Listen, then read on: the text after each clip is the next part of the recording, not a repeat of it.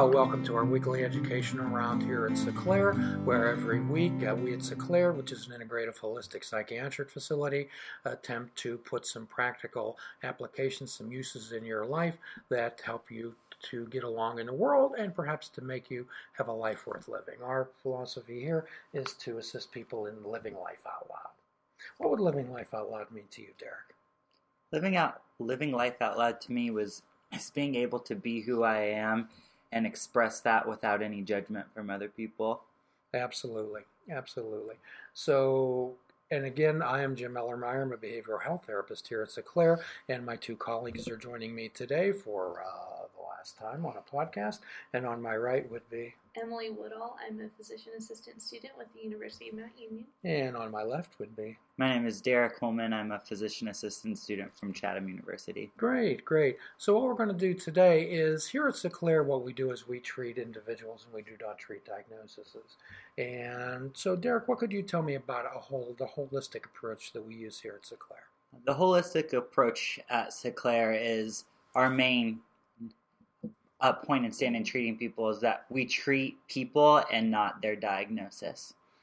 Right. So tell me the type of things that we look at in an individual. If an individual comes in, say, for anxiety or for depression or for relationship issues, what do we look at? What do we look at the whole picture? Well, we try to look at the whole picture about their personal life, what they're going through, any stressors at work, their important relationships, and more importantly, how they're feeling and what they feel like they want to improve on and what they feel like they can work on. Absolutely. And quite often, to fill in the circle, we'll ask them about their sleeping patterns. We'll ask them about interpersonal relationships, sociability. We'll ask them about their overall health. We'll ask them about their nutrition. We'll ask them what about their dreams. And we'll ask them about spirituality. To fill out the whole chart, because it takes all the puzzle pieces to make the puzzle, does it not? Yep. You bet you. And quite often, if we're looking at just a section of the puzzle pieces, we're missing. We won't have a complete picture of that individual. So here at the SeClaire, our primary modality that we use is dialectical behavioral therapy.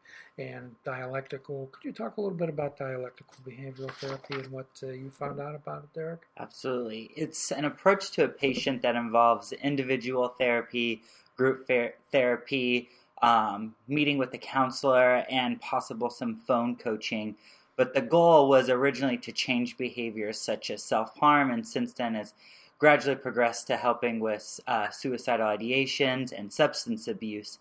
But it was originally created to help with borderline personality disorder.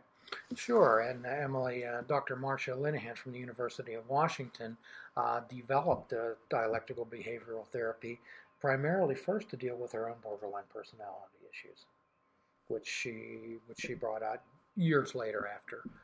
She's a marvelous woman and certainly helped very many people. So one of the things that dialectical behavioral therapy is particularly effective at and was developed for was personality disorders. So what would be the long-winded definition of psychiatric personality disorders? So the long-winded definition is deeply ingrained, inflexible patterns of behavior relating to others that are maladaptive and cause significant impairment in social or occupational functions. Absolutely. So in Earth People language, what would that be, Derek? It is the way that they have constantly developed how to live their lives that is deeply rooted.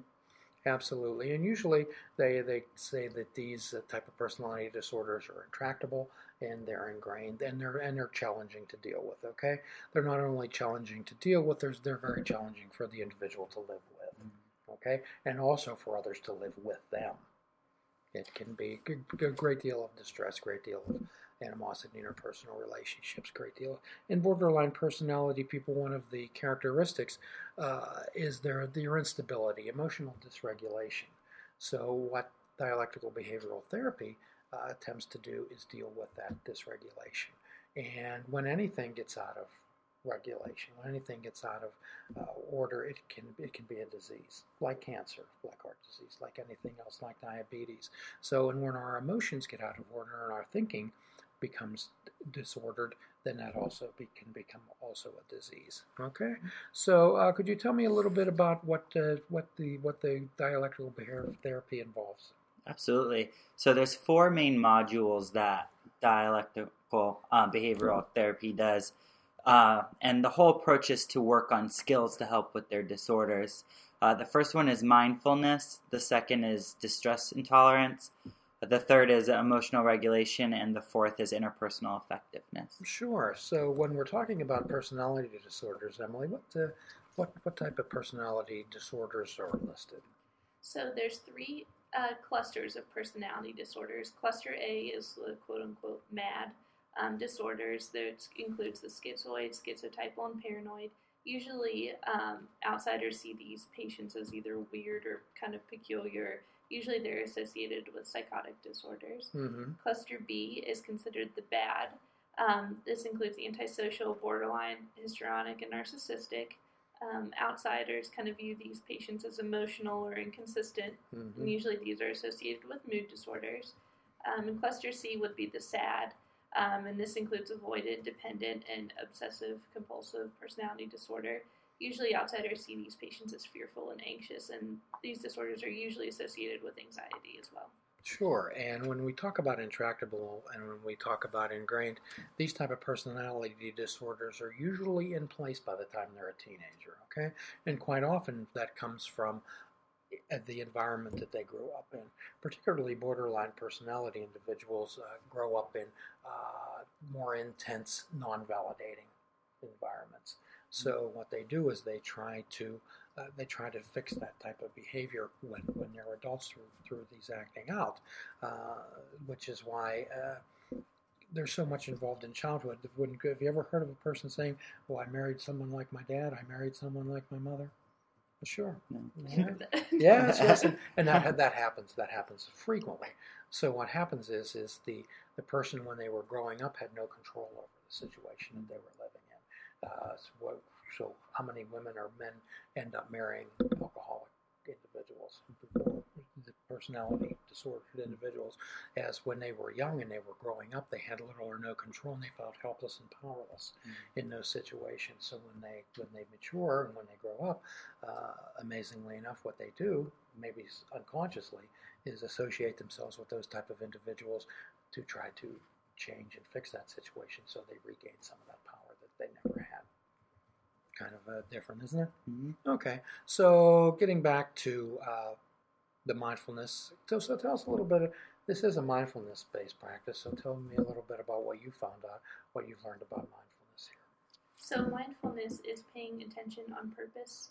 And what I like is when they say, if your life were a movie and you could pause and take a step back and look, how would you react? Or is there anything you would do differently or you would change?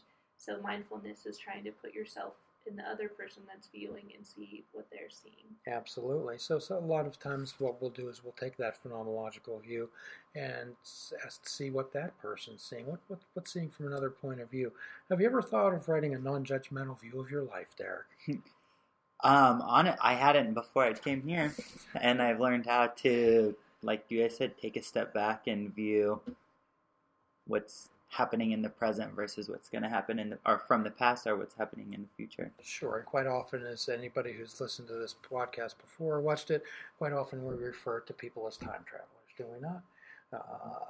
Frequent flyer miles to the past and the future with brief layovers in the present. Okay, so when we're talking about dialectical behavioral therapy and we're talking about learning how to change the behavioral, emotional, cognitive, and interpersonal patterns that are ingrained and set, we have the hard drives up here. We have the owner's manual. It's pretty well set. However, what we try to do is through additional repeated type of behaviors is to try to gradually massage and insert and delete some things in the operating manual. And that's uncomfortable. Yes. And it's frustrating, isn't it? You bet. Learning something new is frustrating, right? Yeah. So the idea here is to use that mindfulness aspect, step back, and realize that discomfort is part of the healing process. And that's when most people don't want to do it. We've often talked about buying the ticket, right? Mm-hmm. You've heard me say that. I have. Yes. So we'll say this again, and what we do, people, is obviously we can lead a horse to water. We cannot make them drink, however we can make them thirsty. Okay, keeping people engaged in treatment. Ask them what they're like. What would you like your life to be? If you woke up tomorrow morning and everything was exactly the way you would want it to be, Derek, what would be the difference be? What would be the additions? What would be the subtractions? So then that's what we have something to work on, right? So say a little bit about what the groups that you've attended and some of the skills that you've observed. Well, I think one of the ones that helped me the most was each week here at Sinclair, they focused on one skill because it's thought that in DBT training that you should focus on one skill versus focusing on all at one time. And when we did mindfulness, one of the counselors brought in a list of, it was over 200 different activities that you could do to help be able to relax yourself, relieve your stress, and allow yourself to be mindful. And it was amazing in the room how many people had checked so many of those options, but just hadn't given themselves the time to be able to incorporate them to their lives. Sure. And Emily, your observations of the skill groups you've been involved with? So one of my favorite skill groups was when we were working on interpersonal effectiveness, and we had a list, and it was basically two opposites, like wet, dry, right, wrong. And I like that instead of using or but, it's and. So things can be wet and dry, and it was more of a way to kind of accept, opposites in your life as well. Oh, acceptance and change can be two sides of the same coin. Absolutely. And Derek, getting back to dealing with personality disorders, when we ask people to learn how to step back and identify and label the emotions and thoughts that they're feeling, are all your thoughts correct? No. Are all your feelings correct? No. No. Are you your thoughts? Are you your thoughts? Yes. If you were your thoughts, you could control them. Could you not? Yeah. So what we do in dialectical behavioral therapy is ask you to be the observer behind the thinker. Okay? So when we're dealing with personality disorders, we ask them to step back and we ask them to describe those feelings, thoughts, and emotions. Until we can accept and label and identify something, we can't deal with it. So unless we identify and label it as an elephant, we don't know what to feed it, do we? So the idea is that what elephants like to eat? Grass and hay, and then different things like that. So if we were trying to feed them something else than we weren't aware of what they were, things wouldn't go so well. They might even get sicker, right? Or not get well, or maybe leave.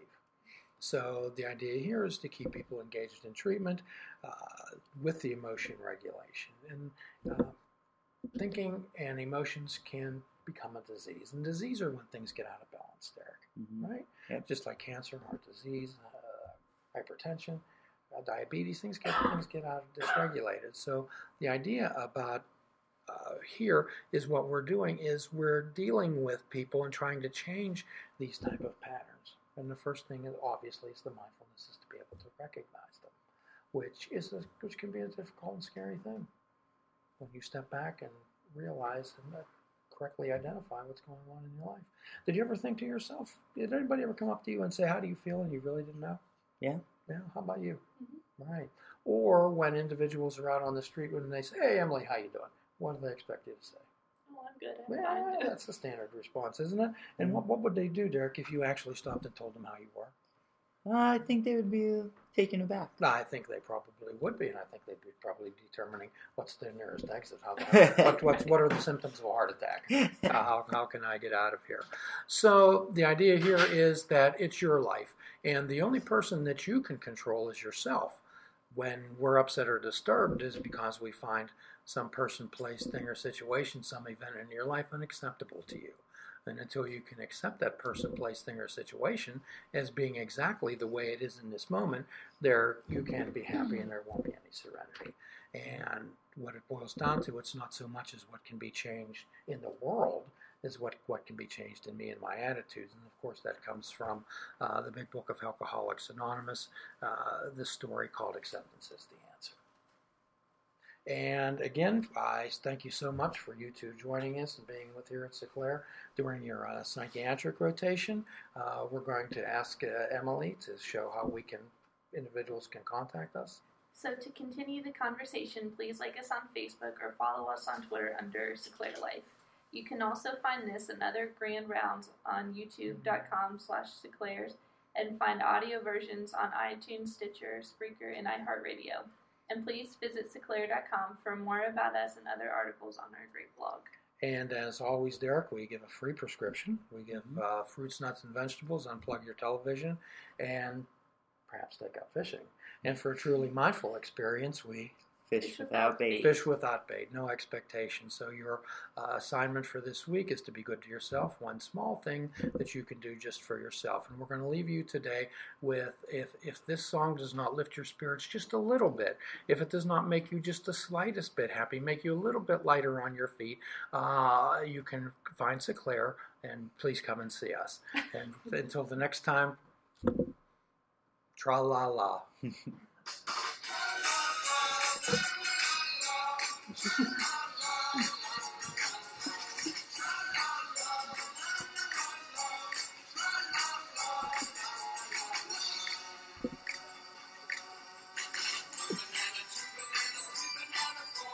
It doesn't get much better than this.